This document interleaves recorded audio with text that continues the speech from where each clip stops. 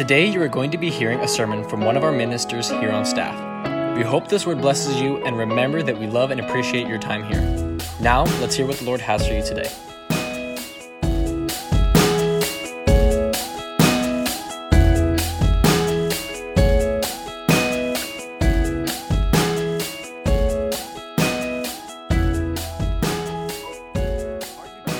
How many know sometimes it's easy to drift away from the Lord? Sometimes it's easy to just show up in church and have no prayer life. But when we first got saved, how many know we prayed for everything? I remember you prayed for everything. When you got up, you started praying. When you walked out the door, you started praying. When you're driving, you started praying. But now that you come and you've been seasoned, sometimes it's easy to drift away. And we're going to talk about that. I'm going to be reading out of 1 Kings chapter 3, verse 5 through 14 out of the NLT. And then we're going to jump to 1 Kings chapter 11, verse 1 through 4. And so 1 Kings 3, 5 through 14 reads like this. That night the Lord appeared to Solomon in a dream, and God said, "What do you want? Ask, and I will give it to you." Verse 6 says, Solomon replied, "You showed great and faithful love to your servant, my father David, because he was honest and true and faithful to you. And you have continued to show this great and faithful love to him today by giving him a son to sit on his throne." And then verse 7 says, "Now, O Lord my God, you have made me king instead of my father David, but I am like a little child who doesn't know his way around. And here I am in the midst of your own chosen people, a nation so great and numerous that they cannot be counted." And then verse 9 goes on and says, "Give me an understanding heart so that I can govern your people well and know the difference between right and wrong." It says, "For who by himself is able to govern this great people of yours?" Verse 10, "The Lord was pleased that Solomon had asked for wisdom. So God replied, because you have asked for wisdom in governing my people with justice and have not asked for long life or wealth or the death of your enemies, I will give you what you asked for. I will give you a wise and understanding heart, such as no one else has had or ever will have. And I will also give you what you did not ask for, riches and fame. No other king in all the world will be compared to you for the rest of your life." Verse 14, "And if you follow me and obey my decrees and commands as your father David did, I will give you a long life." And then he goes on we'll go on. Let's go ahead and pray. Father, we come before you right now, God. We thank you, God, for the opportunity to hear your word, the opportunity to come into church, God, with liberty, with freedom. Father, I thank you for the privilege of ministering your word this morning, God. I pray, God, I step aside and allow you to flow through me this morning, God, and use me, God, as a vessel, Father. God, I pray that we give liberty to your Holy Spirit, God, to do what he needs to do, not what we think he should do, not what we want him to do, but what he needs to be done in our lives. God, encourage, God, correct, God, uplift, God, but let us not leave here the same. We ask this in your Son's precious name, and everyone said, amen and amen. So we're going to be looking at the life of Solomon, amen, and we're going to get a good understanding on how he started, amen. And so here it talks about Solomon. The night the Lord appeared to Solomon in a dream, amen. How many ever had a dream before? How many ever had a crazy dream, amen, because you ate too much food, amen? That's not what Solomon had. Solomon had a dream, amen, and God said, "What do you want?" If God were to ask us that, what would we answer him? If you were to ask your son, daughter, what would you want? Anything you want. And here it says Solomon asked for wisdom. Some of us, you got enemies and you'll be saying, "God, take my enemies out." No, it's Solomon asked for wisdom. If God would ask you, amen, what would you say? Solomon replied, "You showed great and faithful love to your servant, my father David, because he was honest," amen. And so here Solomon's saying, "I've succeeded my father in assuming the throne because David had too much blood in his hands, amen. He couldn't go there, so his son was there. And he was saying, man, this is a great nation. You put me here in charge of the people." And he says, "But I feel like a little child." He was being honest. Got him in a position because I said yes. but I really don't know anything. I mean, no, that shows that when God moves us in ministry, we don't know it.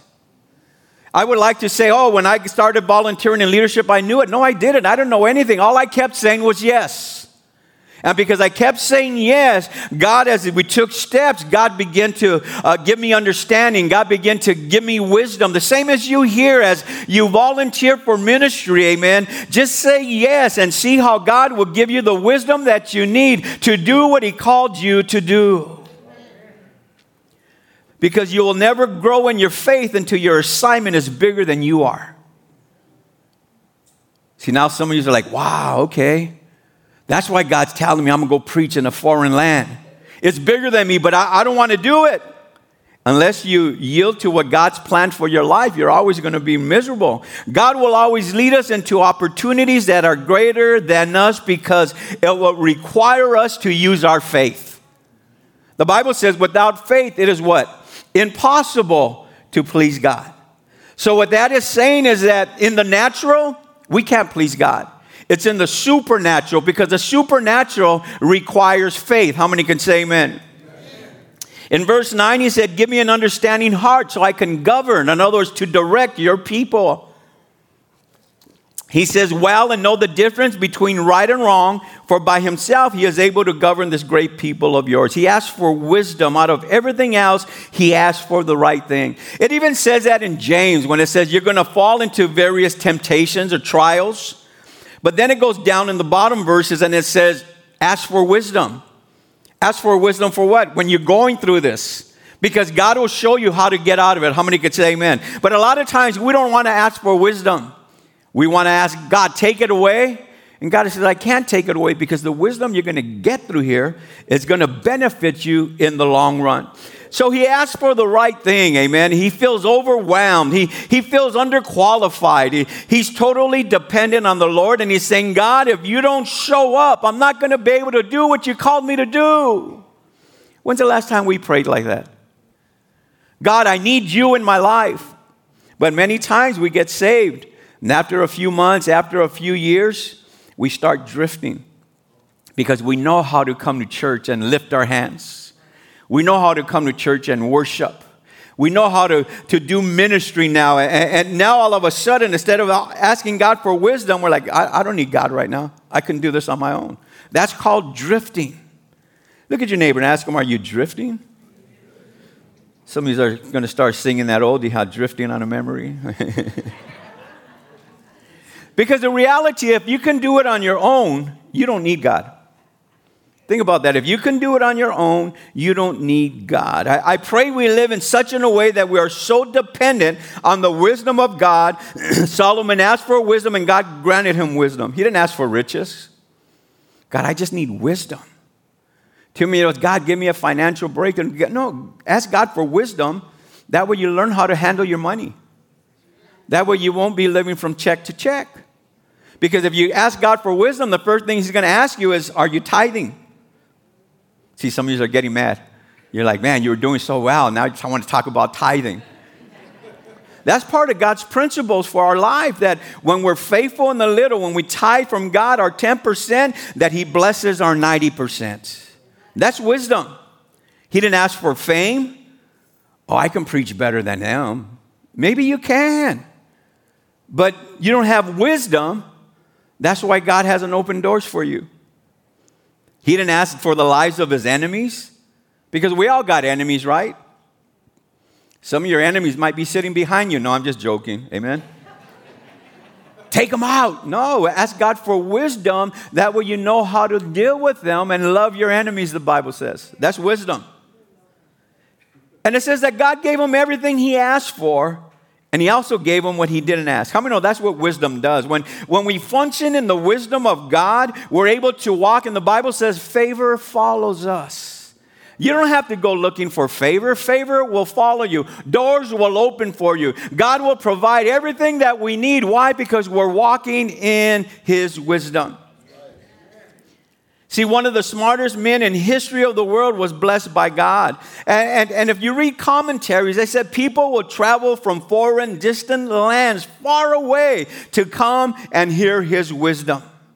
Just to come and sit in the court temples to hear Solomon speak. I mean, no, that's wisdom from God where you're able to speak and people are understanding because God has given you wisdom. This is an amazing picture of where Solomon is at in his leadership. Now let's fast forward to 1 Kings chapter 11, verse 1 through 4. It says, now King Solomon loved many foreign women. Besides Pharaoh's daughter, he married women of Moab, Ammon, Edom, Sidon, and from among the Hittites. Verse 2, the Lord had clearly instructed the people of Israel, you must not marry them because they will turn your hearts to their gods. Yet Solomon insisted, that word insisted means demanded something forcefully, on loving them anyways. He had 700 wives of royal birth and 300 concubines. And then it says, and in fact, they did turn his heart away from the Lord. Verse 4, in Solomon's old age, they turned his heart to worship other gods instead of being completely faithful to the Lord his God and as his father David had been. So here we see two different stories on how Solomon started. He was great. God, I need your wisdom. God, I can't do this on my own. And then how he ended his life. Two different stories, the same person. And the picture that is painted here in just a matter of 8 chapters. From chapter 3 to chapter 11. He had an incredible start, but a tragic finish. He started off thinking about others, but by the end of his life, all he did was think about himself. I mean, we can come in like that at church. We get saved. It's about others. God, whatever you need me to do. Hey, I need you to clean the church. I'm there. Then after you're saved, you're like, they call you. I need you. No, I'm busy. You're not busy. You changed. And so my question is, how does this happen? Solomon didn't wake up one morning and say, I just want to ruin my life. We don't wake up like that. I'm just going to make wrong decisions because I don't care. That's not what we want to do. He didn't wake up one morning and say, I want to trash my relationships with the Lord. He didn't say, I just want to hurt everybody that loves me. Solomon didn't do that, amen? And so when we look, how many know that was never in Solomon's mind? He started off in an amazing way, but he struggled to cross the finish line of his faith. Have you ever wondered how you ended up in a circumstance that you're in?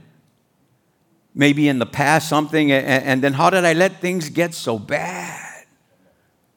How many know it starts first, you dabble in something, and then you wait for judgment, and judgment doesn't happen because His grace and His mercy. And then we do it again, and we do it again, and then what happens is your heart gets calloused. What I mean by callous is now the Holy Spirit, when it brings conviction, it doesn't affect you no more.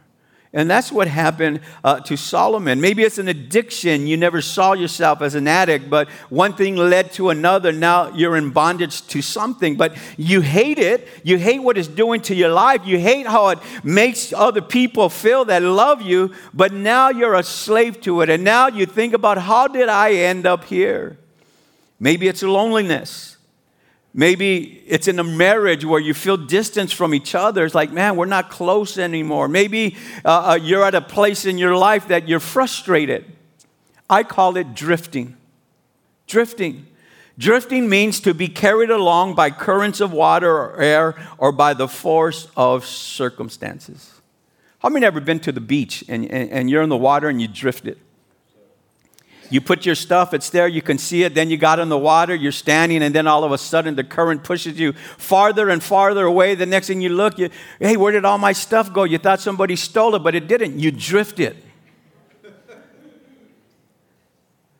How many know it's easy to drift? Putting on makeup in your car, and then you start hitting the You're drifting, right? Some of the men are laughing. I don't know why. You don't put makeup on, I hope, amen?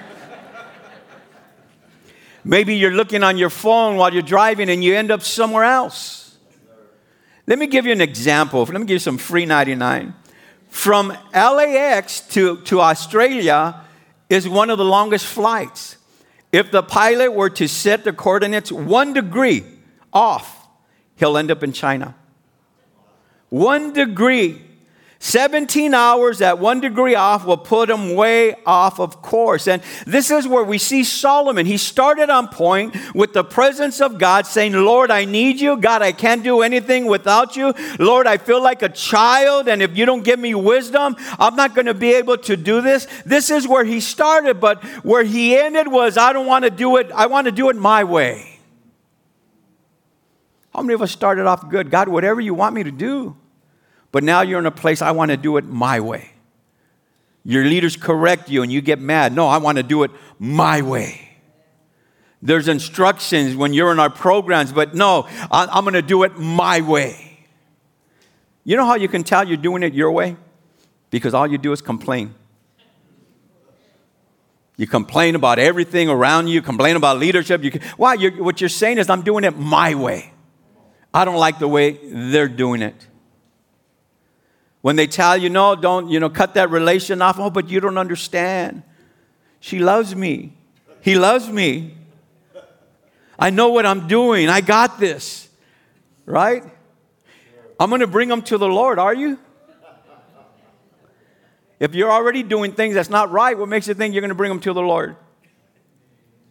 So for him to be the smartest guy in the whole world, marrying 1,000 women, how many know that was a very dumb idea? No, we have it rough with one. Right? To understand and learn and to love, right? He had 1,000. How many are struggling with the one you have right now? Don't raise your hand. I'm just joking, amen? Your wife just looked at you like, man, you better not put that hand up, boy, Listen, unless your wife's not here, you're happy. You're like, yeah, that's me, It's like, listen to what Solomon wrote in Proverbs 19:3. He says, people ruin their lives by their own foolishness, and then they are angry at the Lord. Let me say that again. Proverbs 19:3, NLT. People ruin their lives by their own foolishness, and then are angry at the Lord. This is when Solomon was right. He said, people make wrong choices, then they get mad at God. Why am I in this circumstance, God? It's your fault. And God says, no, you're the one that made the choice. But Proverbs says people ruin their lives by their own foolishness. That means making dumb choices. That means making choices on impulse. When you make choices on impulse, most likely it's the wrong thing to do. Let me give you an example. Somebody cuts you off on the freeway. Impulse is what? Give them the bird. Right? That's impulse. But when you're disciplined, the Bible's going to say, bite your tongue. Right? Well, impulse is when you see somebody or you go to a liquor store and your thing was drinking and you see that beer right there, it's like, oh man, just one's not going to hurt. I'll get O'Doul's because I just want the flavor. See, Solomon wrote this. God gets blamed for a lot of things that he has never done. How did you get here? Ask yourself that question. A lot of people drift during the virus. How many know the virus came, put everybody on comfort? Like, we stopped doing a lot of things because we were on lockdown.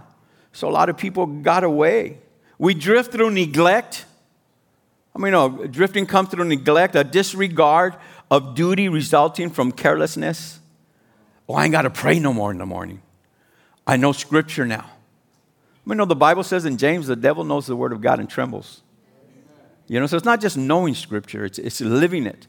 See, this is the starting point of drifting. You neglect it. Today is not about guilt or trying to make you feel bad, but I'm trying to explain something to us that drifting can come to everybody. And sometimes we don't even recognize it. It's not to come and say you're a bad person if you're drifting. No, it's to allow you to make a U-turn and say, I got to get back to where God wants me to be because I've been drifting and I didn't realize it. And we can learn from Solomon's life here. Because Solomon, he shows us a lot. It's not about how much Scripture you know. It's not about how much love you have for God. It doesn't matter how long you've been coming to church. You can drift. And sometimes we don't even realize we're drifting. How many ever followed directions on your iPhone and it was the wrong directions? And you didn't realize it till you were like 3 hours away, Simple mistake. A simple mistake.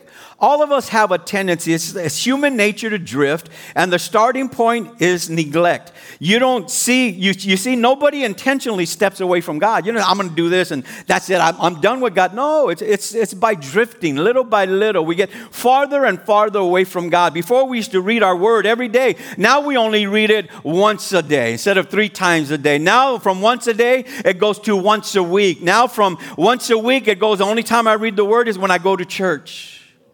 How many know that's drifting? They're getting quiet in this holy place, huh? So, how does that happen? 3 words. Busyness. We get so busy, we leave God out of the picture. Especially in the holidays like this.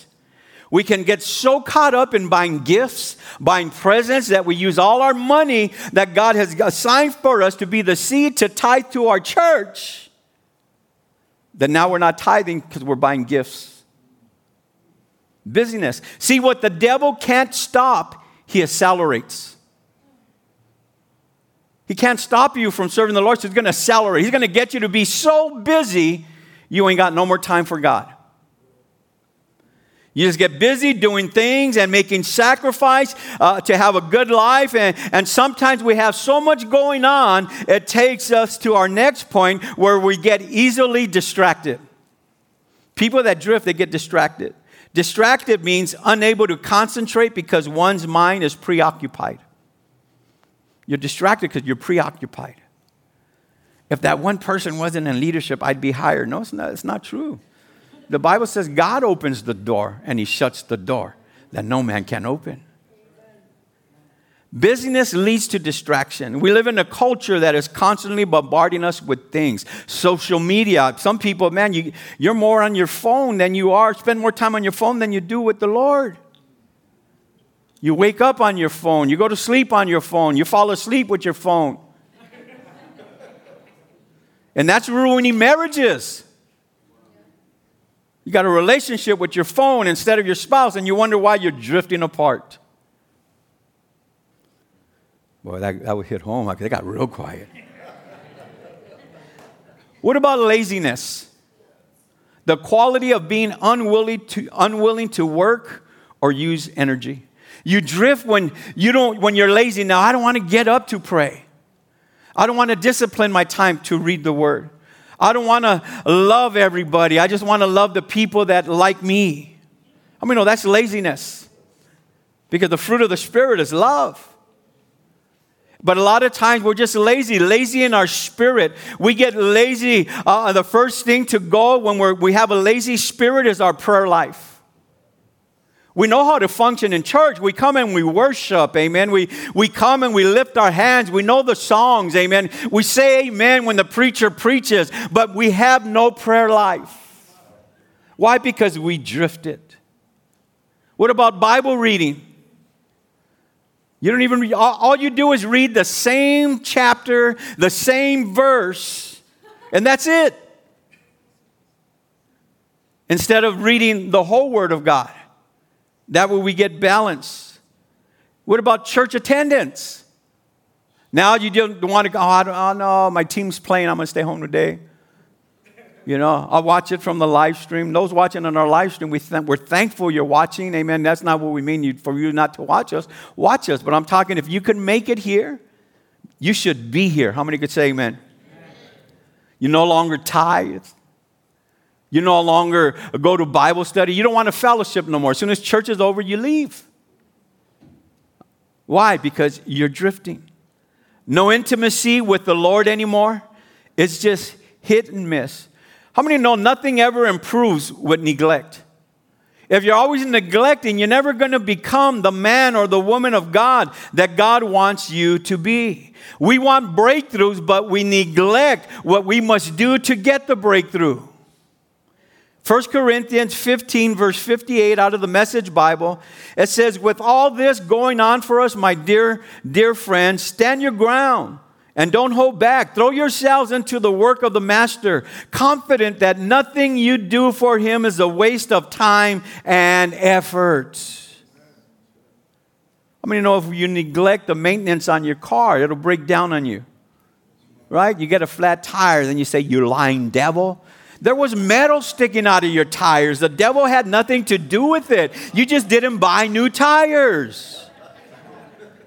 Your light came on, check engine, and you just covered it with the picture. Amen. Then when your car broke down, I don't know what happened. You were neglecting all the signs that were there. And how many know the signs come in our life, in our spiritual life, when we neglect Him? The Holy Spirit will say, hey, you need to get up and pray. The Holy Spirit will say, hey, you need to read. The Holy Spirit will tell you, you need to connect with me. But all the signs are there, but when we neglect them, we'll find ourselves in a place that we're not supposed to do. Now, when we neglect, it takes us to our second thing. It's a word called access. A-C-C-E-S-S. This is what happens when we slow down in our passionate pursuit of the Lord. We give the enemy access. When we neglect the things of God, now the enemy has access. We open up the door for the enemy. See, the enemy is looking for a door you leave slightly open. It ain't got to be open all the ways. The door just has to be unlocked, amen, because we neglect, and now the enemy has access. We neglect the presence of God in our pursuit of Him. We give the enemy access. I mean, no, we need to shut the door, amen, that you might have left a little open. Ephesians 4:27, the Amplified Bible says, leave no such room or foothold for the devil. Give no opportunity to him. So how do we stop giving him opportunities? We stop neglecting the things of God. We go wholeheartedly and pursue Him. God, I need to keep praying with you. I need that relationship with you. Because when I don't have that relationship with you, I get in the flesh. I mean, no, it's easy to get in the flesh. We got to train our spiritual life, amen. We got to stand on His word. We got to stand on the promises. But that takes discipline. That's why Paul says, I discipline my body, amen. I beat it into subjection so my body won't tell me what to do. What's he saying? When you're disciplined, the Holy Spirit takes over. When you're not disciplined, the flesh, discipline keeps our flesh down. Amen. So whoever you feed more is going to be stronger. That's how a foothold becomes a stronghold. It's a little thing, and then it becomes a big thing. We give them access. Now, the third thing here is we tolerate. Once we give the enemy access, then we tolerate. What that means is we allow or accept. We allow or accept. One small compromise leads to another compromise, and we just live with it that way. We tolerate it now. Well, I'm not that bad, and then we look at somebody that's worse than us. See, I'm doing better. I'm not like that no more. I'm not as bad as I used to be. But how many know God didn't die to give us partial victory? Jesus Christ rose again to give us what? Total victory. So we got to stop using that as an excuse, amen. Oh, well, I'm better than I should be, but are you where God wants you to be? Because He's given us everything we need to get there, to be there. But sometimes we tolerate those little things in our lives that lead us to compromise, amen, and we just settle for that. Let me just live like that. I was like this. My dad was like that. His dad was like that. So break the curse. Break the curse. That way your children and your grandchildren won't be fighting, amen, the demons, amen, that you were fighting because you broke the curse. We say, well, at least I'm doing a little better. Amen. He don't want us to settle for our current situation. He died to give us much, much more. There's more for you. There's more for me. Amen. But too many of us tolerate the enemy in your life. Yeah, I still get mad, but it's okay. I ask God to forgive me. Well, if He forgave you and you're doing the same thing again, then it's not true repentance. Because true repentance means you turn away from it completely. You know, and so sometimes we tolerate things in our life. Well, my marriage is always going to be that way. No, it's not. Yeah, you're going to have seasons where it struggles. You're going to have seasons, you know, where you take the trash out, you don't feel like coming back in. Can I be real? I mean, January, me and my wife would be married 42 years. And we had seasons like that. But we don't tolerate it. No, what do we have to do to make it better? That means I have to change. See, and in marriage, that's where the problem is, because the spouse don't think they have to change. They think their spouse has to change. As long as we're changing, God is going to take care of your spouse. That's some good free 99 stuff right now. What about your children? Oh, they're always going to. No, they're not. Keep praying for them, amen. Keep doing warfare for them, amen. Keep standing in the gap and believing God and speak life into the circumstance instead of always speaking death. What about being committed to God? Well, I give them 99%. How many know 99% commitment is still 100% disobedience? Remember that. 99% commitment is still 100% disobedience. God will not tolerate anything else. Why? Because Jesus gave us everything. God gave us His best. Amen. Christ didn't die for partial commitment. He wants our full devotion. We will never change what we continue to tolerate. We won't change what we continue to tolerate. 1 Corinthians 15:57 says, but thank God He gives us victory over sin and death through our Lord Jesus Christ. How many can thank God, amen, this morning that we're no longer in bondage, amen, that we're no longer in sin? Why? Because God gave us victory, amen, over sin and death through our Lord Jesus Christ. That means He's given us dominion. That means He's given us power. You may be here and say, but right now my circumstance ain't like that. You don't understand what I'm going to know. He understands. And you may be in the valley, but that's okay, because God is still with you in the valley. Amen. And God is still saying, son, daughter, I got your back. Continue to walk forward, because we're going to get on the mountaintop as long as you keep trusting me. Let me ask you a question. Whatever in your life have you settled for? And you said, that's just the way it's going to be. That's just the way it's going to be. I'm never going to be that man that God, why not? I'm never going to be that woman that God wanted. Why not? Those single people, I'm never going to get married. Why not? Now, don't go start looking around. Oh, there he is. Thank you. I received. That's not what I'm saying. People want to get it right. Well, okay, no. Just do what God's called you to do. And while you're doing ministry, God will bring the person that He has perfectly for you. But God's not going to give you somebody yet if you still got issues in your life. Because He's not going to put people with baggage and people with baggage. That way they get together and destroy each other. He wants to bring healing in your life. Then when He brings healing in your life, He's going to put you with somebody else, stay healed. And now you're going to be a power couple. Why? Because you let God do what He wanted to do in your life. Too many times we just want to make excuses. It's not that bad. Right? I'm not that bad. God, I'm still serving you. I'm still tithing, God. But yeah, you drifted.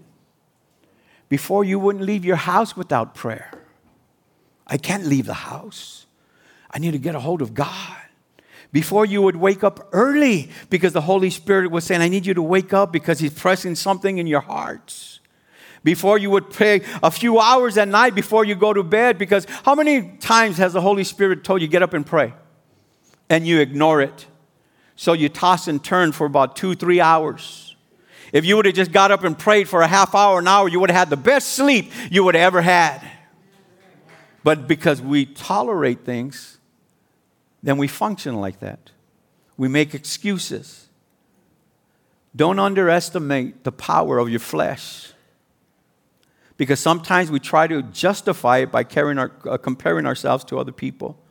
Comparison is a dangerous thing, because you can always find somebody that is worse than you. Oh, I'm not that bad. God's not looking at all of us and judge us the same. Every one of us is different. Every one of us, we have a daily thing to give our best every single day. But when we don't do that, then all of a sudden, what happens? All of a sudden, we start functioning like that. Now we don't have God first. And number 5, you become completely entangled What happens, and when you do all these things, now you're entangled. We think we're in control, but we're really at the mercy of something that we have invited into our life. Amen. How many know this is how bondage works? Oh, I'm not that bad. No, because you've already satisfied your flesh 3 weeks ago. Now you think you're walking in victory, but no, wait another 2 weeks. When the flesh comes up again, you're going to satisfy it again. In Galatians, it talks about the appetites, and it talks about the flesh once it's satisfied. Too many people are just satisfying the flesh, and you want to say, I'm walking in victory. Then why do you keep going back to satisfy your flesh? See, I'm sure if we were to ask Solomon, who started in fire in 1 Kings chapter 3, how he envisioned his life turning out, it would be nothing like we read in 1 Kings chapter 11. So much as Solomon allowed in his life, and it turned his heart away from God. I mean, no, drifting is real. It's real. Hebrews 6:19, and I'm going to close with this. It says, we have this hope as an anchor for the soul, firm and secure. And that's in Christ Jesus. See, this word today is not to make us feel condemned or guilty.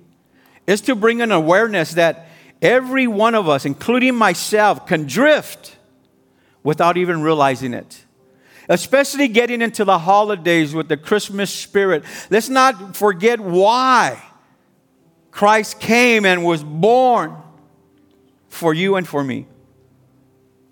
If you find yourself drifting away, maybe from your purpose.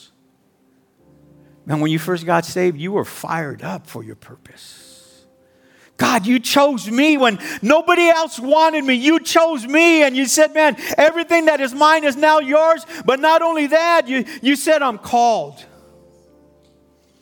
When nobody else wanted to trust me, you said, I got a special calling on my life. Maybe you find yourself drifting away from the presence of God.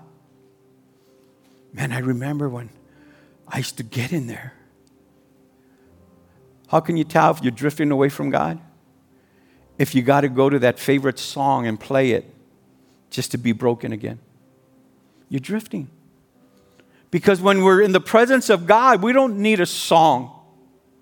All we need is ourselves there and with the presence of God and saying, God, here I am, God. I'm struggling right now, God, but I'm still coming to you. I need more strength, God. I need more wisdom, God. I need more of your presence, God.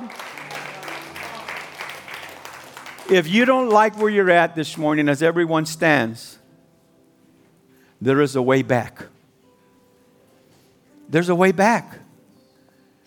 Before, when you wouldn't do anything wrong, because it's like, man, God, but now you're getting good at what you do, and we're leaving God out of the picture. And he's saying, son, daughter, we're in the end times. We need men and women and young people that are filled with the anointing of God because they spent time with him. Because the Bible says it's the anointing that breaks the yoke of bondage. Not what we know. You can know nothing but be anointed, man. And when you pray for people, all of a sudden healing, all of a sudden bondages are broken. Why? Because you were in his presence. And this morning I want to encourage us. We need that relationship with him. Yeah, you look good now, but how is your spirit? How is your insight? Maybe you drifted this morning. Maybe you don't know the Lord. And if you're here and you say, I don't know the Lord, I want to give you an opportunity this morning. Maybe you don't know the Lord and you say, you know what, I just want to accept him this morning. If that's you, and if you're here, just the lifting up of your hand, we don't want to leave this part. I see that hand. Anyone else? I see that hand. I want you to repeat this prayer. And even those that are watching on our live stream, if that's you, click the button there. We want to continue to pray for you. But those that lifted up your hand, repeat this prayer after me. Say, dear Jesus, come into my heart. Cleanse me. Wash me white as snow. Say, God, from this day forward, I live my life for you.